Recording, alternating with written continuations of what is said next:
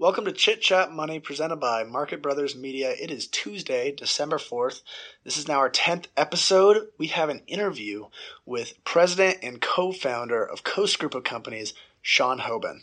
Yeah, we talk a lot about how he started his business from the ground up and built it into a company that manages $5 billion in assets. We learned a lot from him, and we think that you will too. Yeah, it's a great interview. After the interview, we also play a little Ain't Calling You a Trutha. Let's get the show going.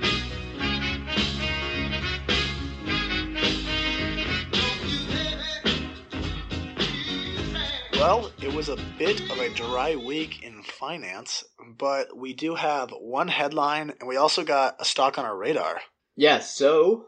The headline is Microsoft, the new king. All hail the king. Yeah. Most valuable company for about 5 minutes. Mm-hmm. Totally, really important for investors to know that. It's definitely like the most, that's what you should be paying attention to. Their market cap was a little higher than Apple's for like 5 minutes this week. That is super relevant, and it's big news. Yeah, but in reality, so it wasn't really that Microsoft caught up with Apple. They've just kind of been steadily growing all year, but Apple, after their kind of, not really fiasco, but kind of, we thought it was like kind of a fake fiasco, people freaking out about their unit sales, they've dropped like $100 billion. What do you think? What one are you taking as a buy right now? If I was going for a buy, I would go Apple, purely based off price to earnings. I think Microsoft is somewhere around 40 right now. 40, maybe 35, still high. That's high because I think they're innovating at about the same rate. I think they both have good products, but I would still take Apple because Apple has a PE of what? 14. 14? Maybe went up a little bit, but... Yeah, I'm taking Apple. Yeah, I agree as well. Probably the same reasons. People are getting on Apple, like they're kind of scared that the iPhone's losing popularity and people aren't buying as many new phones. But I still think they're trying to diversify the business, and they're going to come out with a new product at some point. They've had the watch. That's been okay. Hasn't been really a growth driver. Yeah. But I think they'll come out with something soon. Microsoft is more diversified. They got the gaming, office, and cloud business. The cloud business has kind of been the reason that they've gone up this much. Yeah.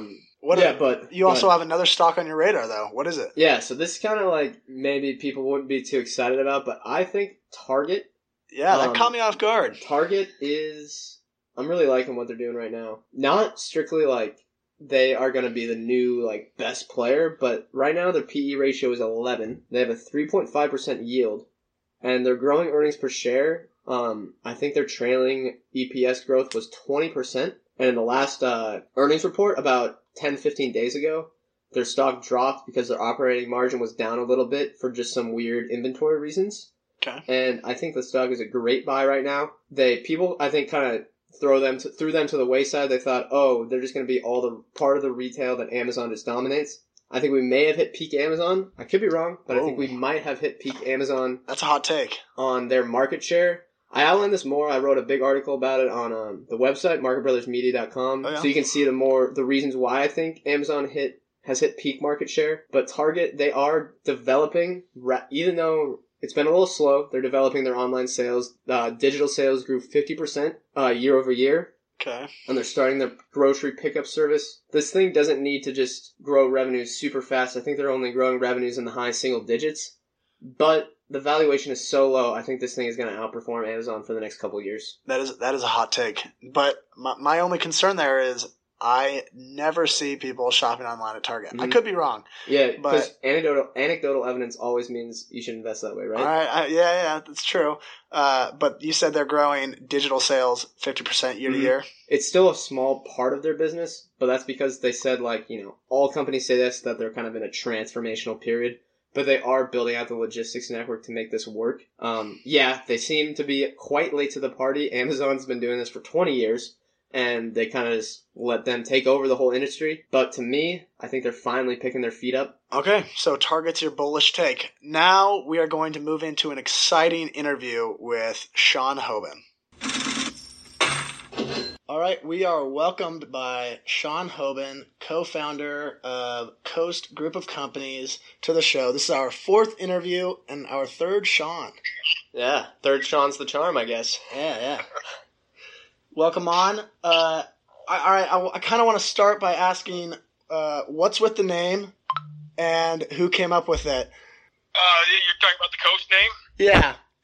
Yeah, well, Tom and I started this business in about 1987, and we were young guys, fresh out of college, and hadn't had a whole lot of experience. And probably in hindsight, we may have been a little more creative. But back in the time, we didn't really have any aspirations for what the business was going to be. It was more about just trying to make enough money to buy groceries and feed our families. So I think we tried to select something that we thought was broad enough that it would that we could grow into it. So we started the business in Everett. We didn't want to call it anything that was just limited to Everett. So we picked something kind of that would be able to grow into it. So that's where Coast came from. It was. We certainly didn't go to any PR or marketing firms to consult on what we should do. It was probably just decided one day when we had to put something on our letterhead. Well, you don't need to, because we came up with a few. I'll rattle some off.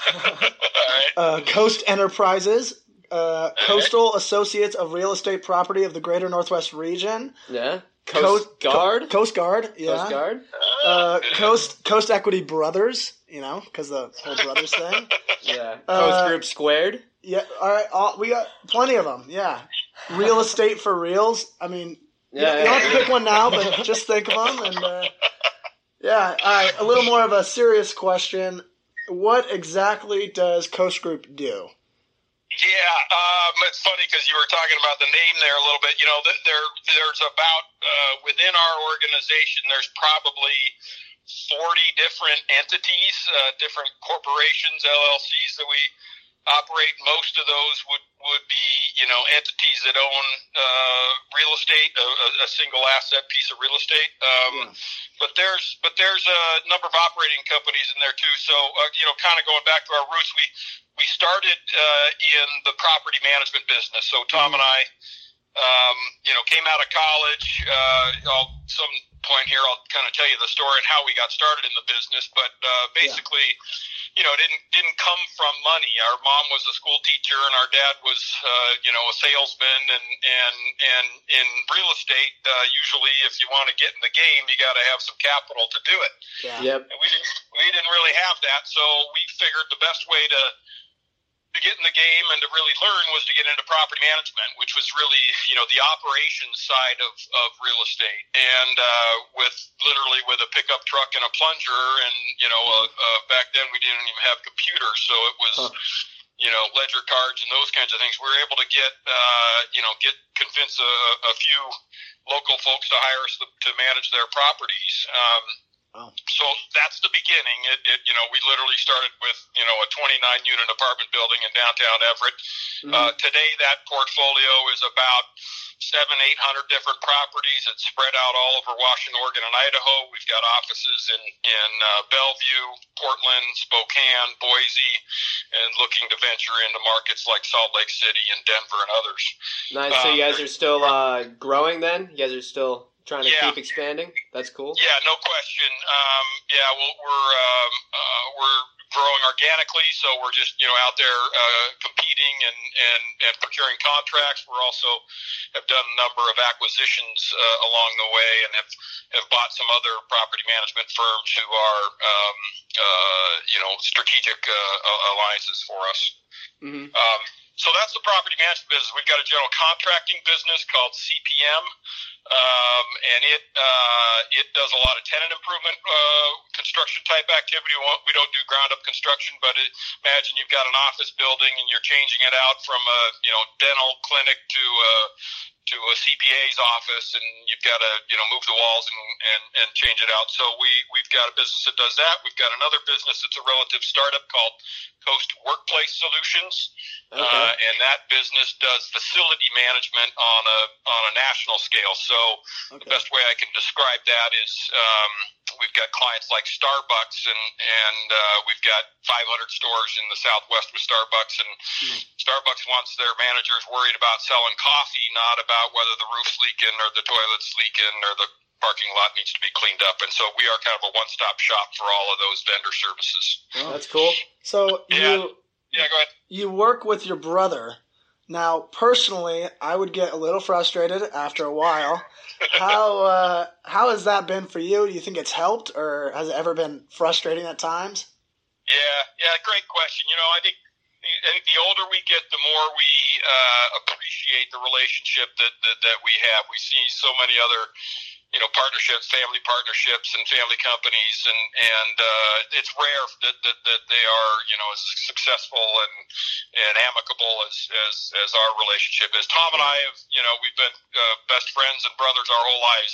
Everything from sharing our bunk beds together when we were kids to being in business today, and our raised our families together, and still are. Really, it'd be impossible almost to unwind us. He's kind of the outside guy, and I'm the inside guy, and I think that was important that early on in our businesses we realized sort of what our strengths were, and we allowed each other to kind of go that direction. Fortunately, we kind of complemented each other. He kind of goes out and develops relationships and opportunities, and then he'll come home and throw those on the kitchen table, and I got to figure out how to make a meal out of it. And those are kind of our expertises. And so it's really been a fun time. Frankly, we've had a lot of success in business, but I would say the thing that I'm most successful about is that I've been able to do it with my brother and have that kind of a relationship that has endured, through all the trials and challenges that you have in business. Yeah, that sounds great. Have you ever dealt with tenants directly? I know that now that you guys have grown a lot, you might not work with people personally, but did you have any funny tenant stories from when you started up?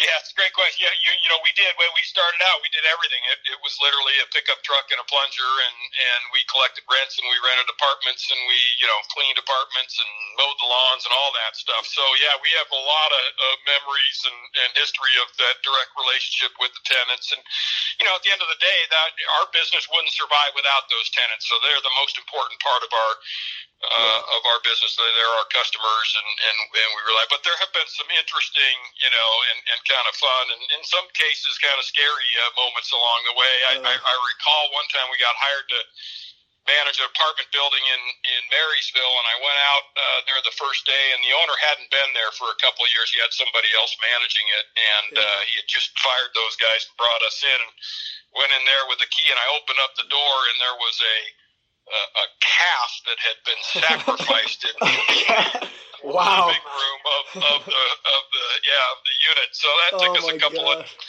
weeks to get that thing cleaned up.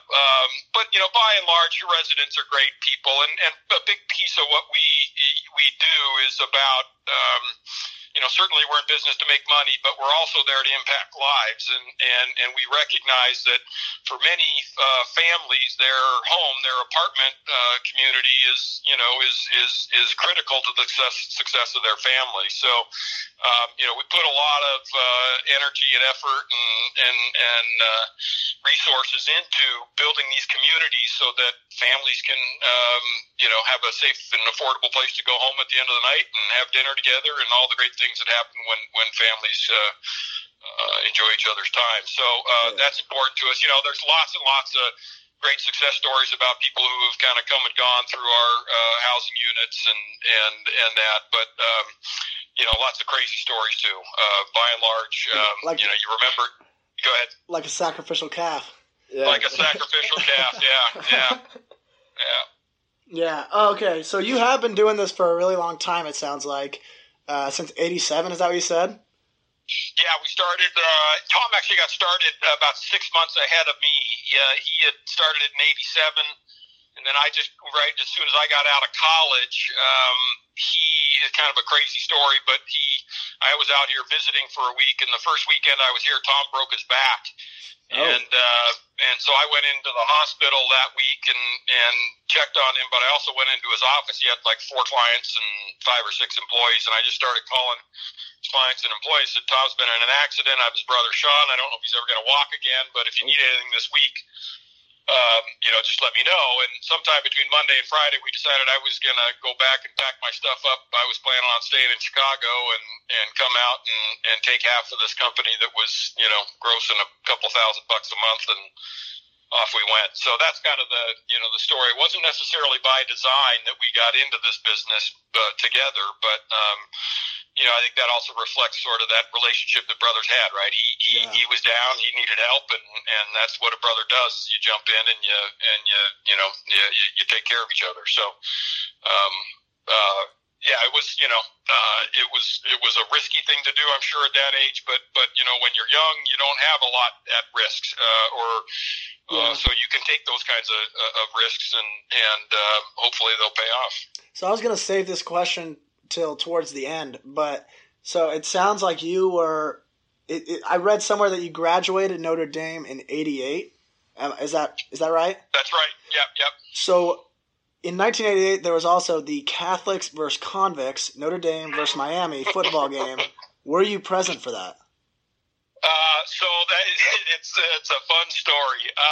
So that the 30 for 30 show and the shirt was in the fall of 1988, and I had graduated in the spring. Oh. So I was in Chicago at the time of all that. So I do remember, and I was at that game, live at that game, and but I knew every one of those guys that they talk about in that show were all guys that I knew. They talk about the dorm that happened. I don't know if you remember the part. He talks about the line to get into the dorm to buy the T-shirts was longer than the line at the bookstore. Yeah, I remember. Yeah, and that was the dorm I lived in, and the basketball player guy, the guy who was the varsity basketball player, was a good friend of mine, still a great friend of mine, Joe Frederick, and then the other guy, Pat Walsh, who is really the featured guy in the story. I used to play a lot of basketball against him, and so that's just those were epic rivalries back then. Notre Dame and Miami. We loved playing each other. We loved hating each other. We loved fighting it out on the football field. Kind of the glory days of Lou Holtz and Notre Dame for sure. Did you buy a shirt? Oh, I sure I had plenty of those shirts. You still got them around? I've got one.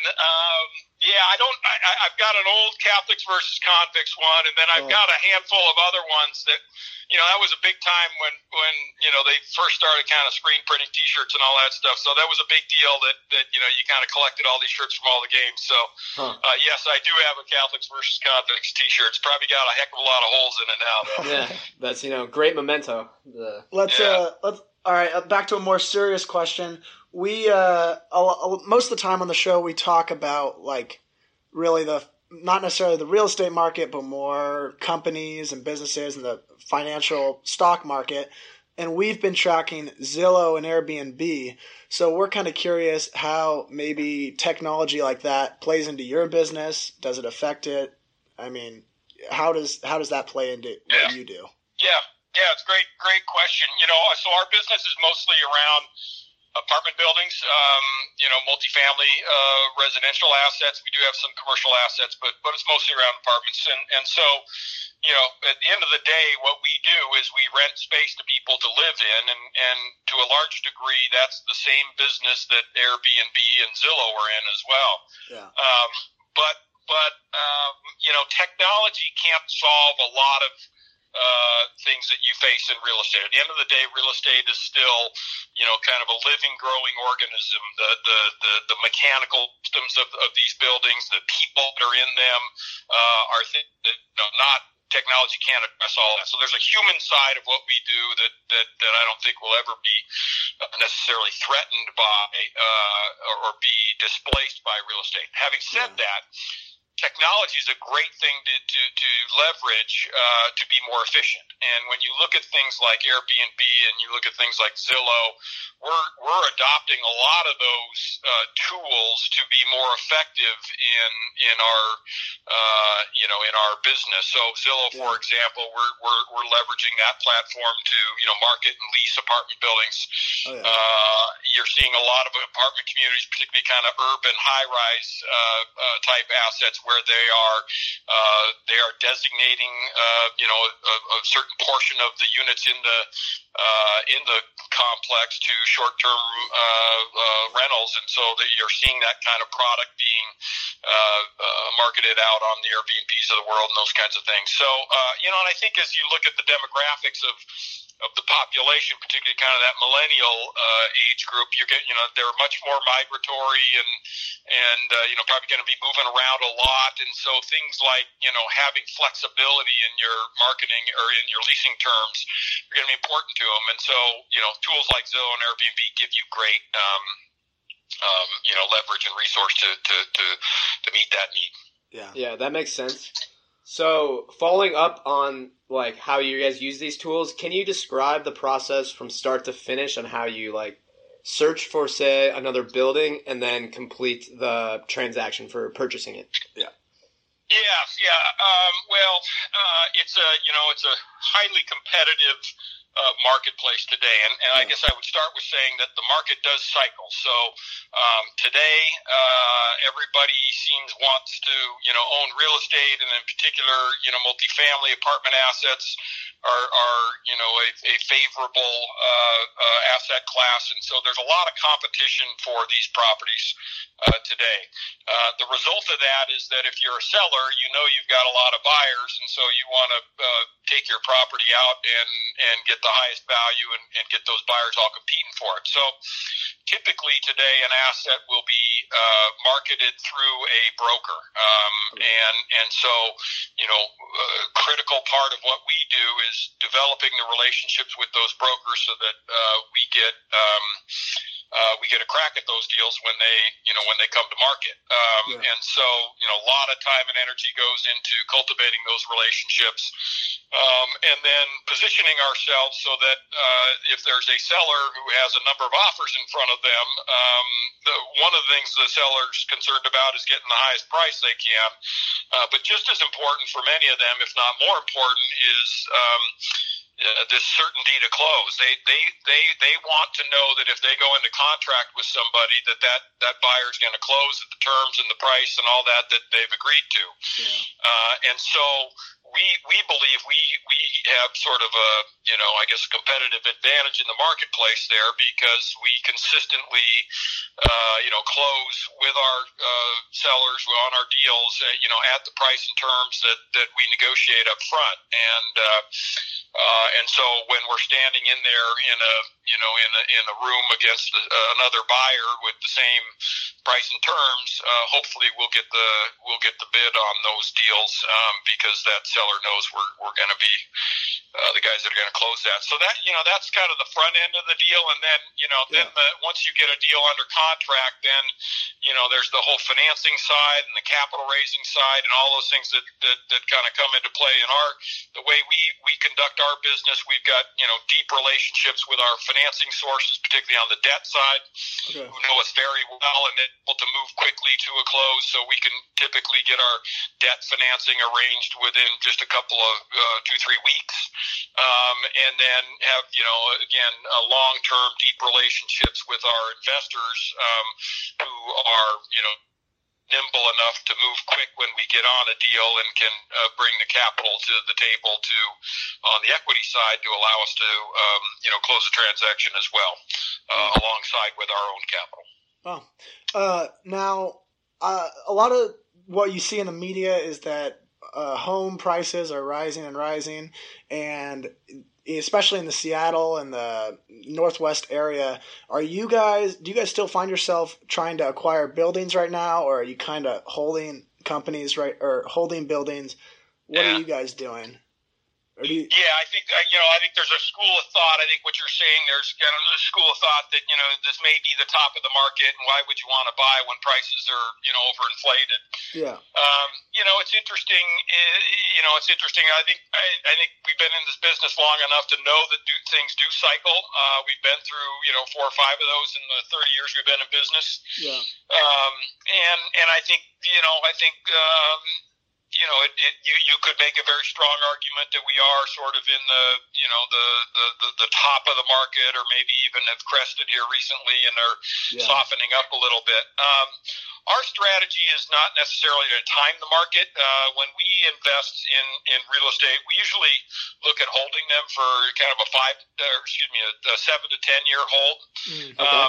So in that window, we're going to see good markets, we're going to see bad markets, and then we're making, multiple consistent investments over decades. So that portfolio today that we own is probably 30, 40 different assets, and we're not trying to time the market with it. So yes, there are times when we probably are making better buys because the market is soft, and certainly some of those assets that we bought after the crash, in 2009, 2010, that are just now maturing, those assets have been super good investments for us. And maybe the ones we're making today, if we look back 5, 10 years from now, they may not have produced those same kind of returns. But it's kind of like dollar cost averaging investing in the stock market. You can't necessarily predict what the market's going to do, and as long as you're making valid and thorough and astute underwriting assumptions in your acquisitions, you should be able to weather the storm on those on those cycles if you're not over leveraging the asset and taking too much risk. And that way timing doesn't really matter as much. Yes. So you mentioned the crash of 2008, and we were wondering, since you guys, the real estate market was the focal point of that, and it got hit really hard. What was your company's experience with that, and did you guys learn anything from it? Oh boy, did we learn from that? Yeah, it was. Those were hard days. What was unique about that crash, and we'd been through a number of cycles even before that, is how deep it went. Usually, those cycles before that, you'd see there were real estate investors who got hurt and got had to go through bankruptcy and that kind of stuff in those prior cycles. But they were usually the ones that were taking a ton of risk and high leverage and those kinds of things. So one little blip on the market impacted them. This one, 08, 09, that one just cut so deep that even risk averse sort of low leverage type of investors were impacted heavily. The unique thing about it in our space was that it was really a crisis of credit, of debt, and it wasn't necessarily, particularly in the multifamily world, it wasn't necessarily a demand problem. What happened, if you read about it, you guys who may not have experienced it firsthand, really what happened, it was a housing crisis, primarily around the single family, residential market. That all that free credit that was fueling that demand all dried up. Oh yeah. And so those people couldn't afford to buy houses, or those who had over leveraged themselves to buy a house lost the house. Excuse me. And what that meant for us in the apartment world is, frankly, a lot of those people had to move out of a house and move into an apartment. So there was actually a spike in demand for our product during that cycle. Excuse me.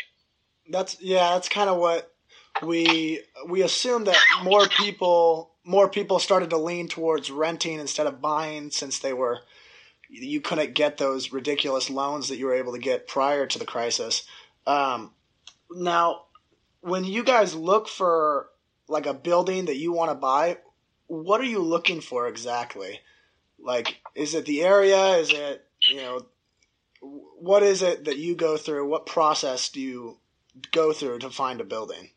Yeah, the old adage in real estate is location, location, location, and I think that rings true with us as well. Yeah.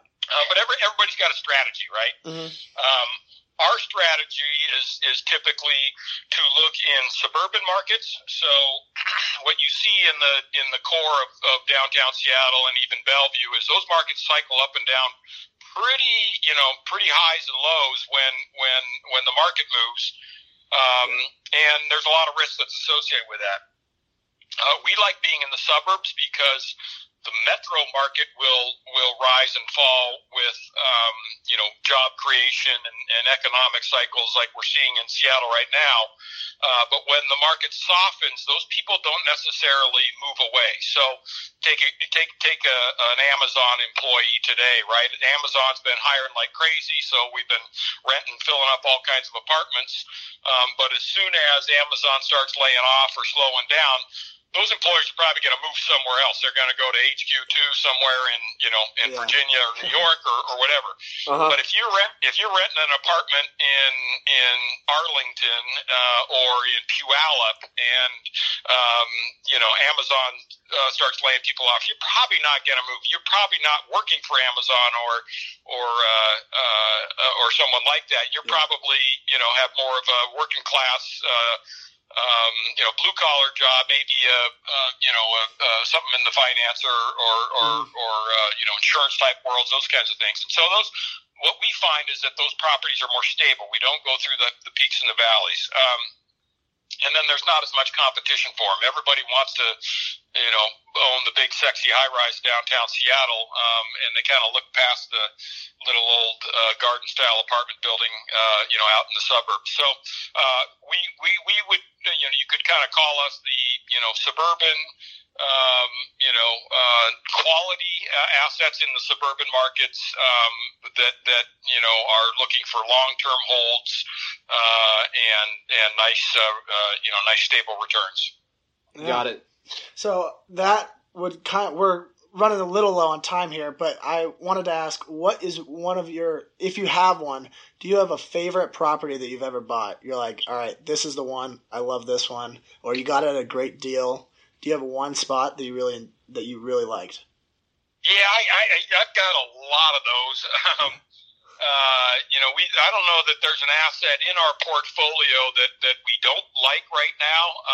There's certain ones that we like that we think will perform better than others.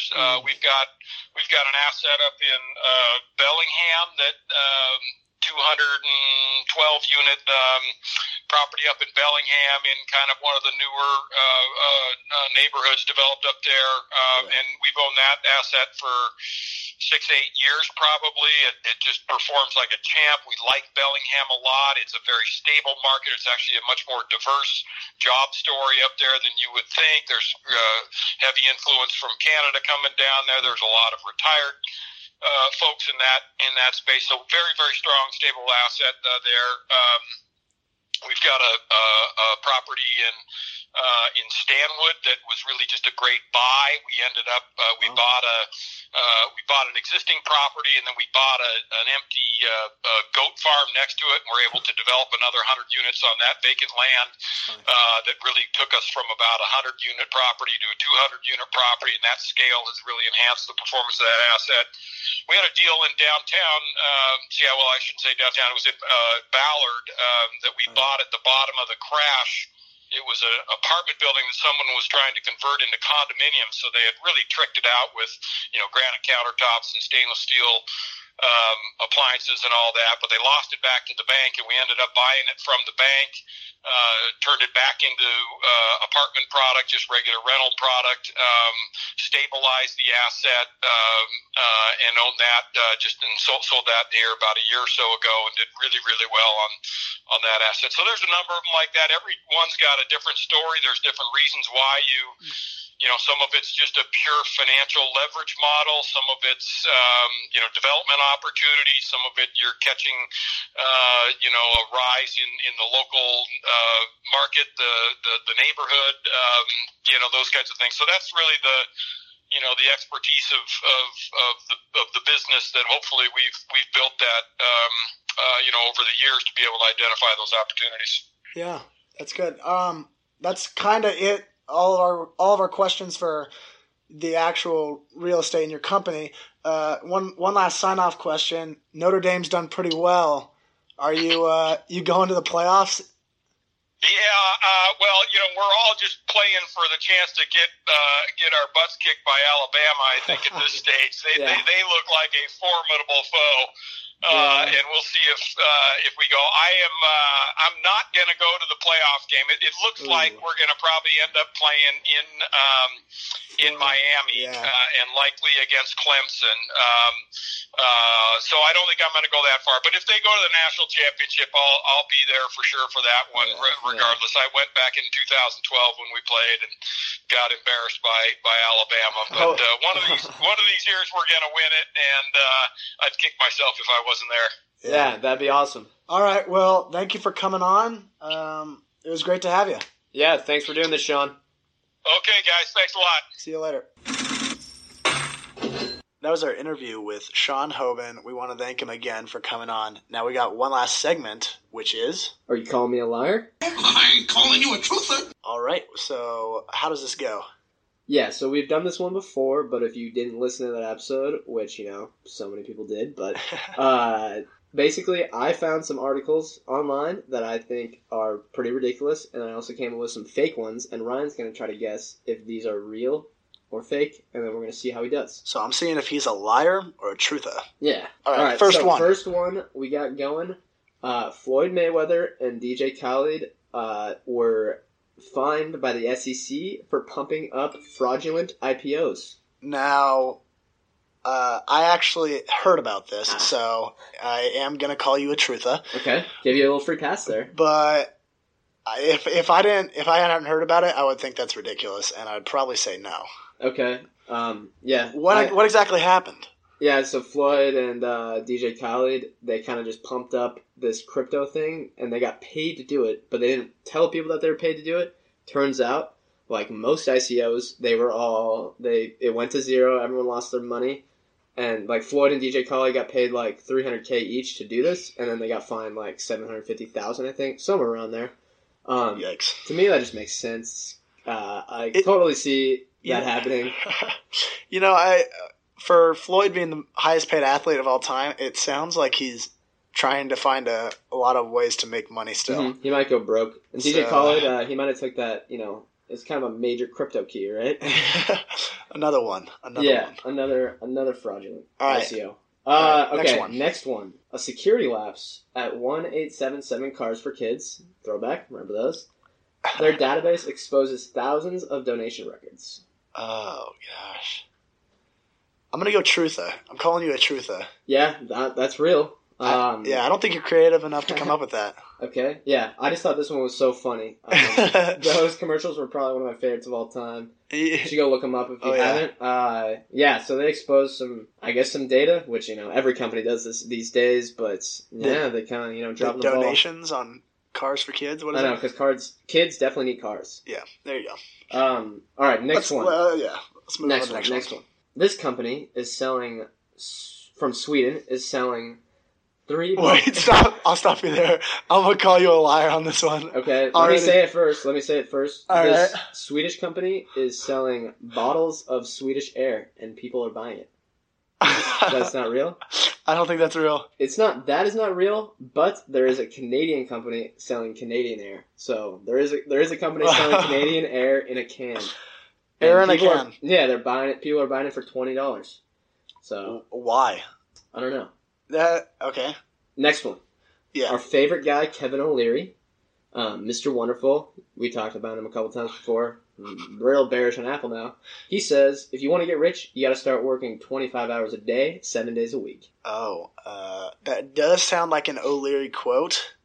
I'm going to go truther. Calling you a truther. You're doing well. You'd be right. All right, on CNBC. Looks like our guy Kevin broke the space-time continuum. Yeah, so, anyone out there not working 25 hours a day, step up your game. Come on, guys. Yeah, come on. Okay, last one.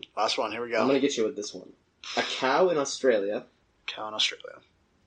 has been found out to be the biggest cow in the world. I saw that. Truther. Okay, I'm calling you a truther. Yeah, well, turns out all the articles were fake. But the articles are real. So but you are telling the truth. No, because the articles said that they were real, but turns out it was just a fake picture. Like, those cows around it were actually tiny cows, and that was just a regular-sized cow. So, kind of a trick there, So, 4 for 5. Yeah, you did pretty well. I'll take that. Improvement last time, I think you only got 2 or 3, so, yeah. All right. Well, that is going to do it. That's going to wrap up our show. And as always, we want to remind our listeners that we are not financial advisors. Anything we say or discuss here on Chit Chat Money should not be formal advice or recommendation. If you like the podcast and you are interested in more of our content, follow us on Twitter at Chit Chat Money. You can also check out our strongly opinionated articles on marketbrothersmedia.com. Thank you for listening to this episode. We'll see you back here next week.